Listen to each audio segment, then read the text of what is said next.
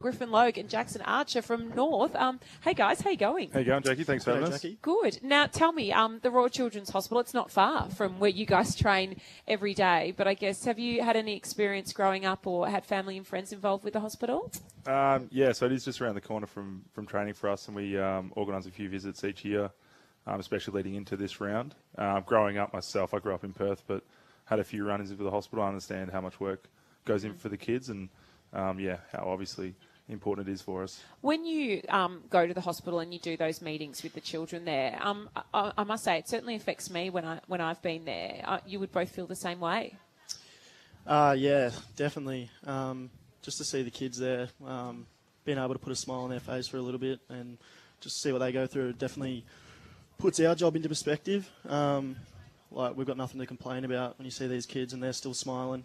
And then just seeing all the nurses, how the amount of care they've got for them, it's just great to do. All the boys at the club love doing it, and we get so much out of it. That's one of the great things, I think, I'm not an AFL player, but if I was, I love the fact that children just gravitate to you. And do you feel when you go in there, what an amazing thing to be able to go in and cheer up someone when they're not well? Yeah, definitely. It is pretty cliche, but seeing the smile on their faces generally does brighten your day. And if we can do that just from walking in and being around them, it's certainly, we never take it for granted how lucky we are for the position we're in, let alone being able to play football for a living. But coming in and spreading the love and sharing the joy that these kids see just from seeing us is something that we wear with the big in our chest. So it's been a tumultuous start for the season for the North Melbourne Footy Club, but I imagine you're both just looking forward and getting the boot on the ball and getting out there this season. Yeah, 100%. We've as a club pretty interrupted all last year, and then at the start of this year, not the greatest start, but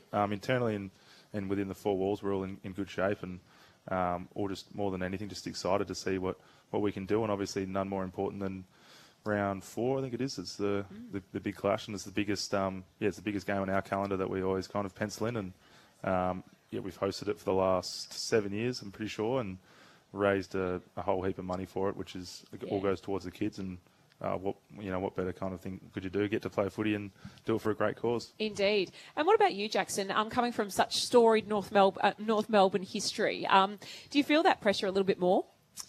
I guess so, a little bit, but it's just something I've gotten used to over time. Obviously, I've got that name attached to me a little bit, and it's good to have fans come up and share their memories. What do they say Dad. to you? My dad, your dad signed my jumper when I was your age and stuff like that.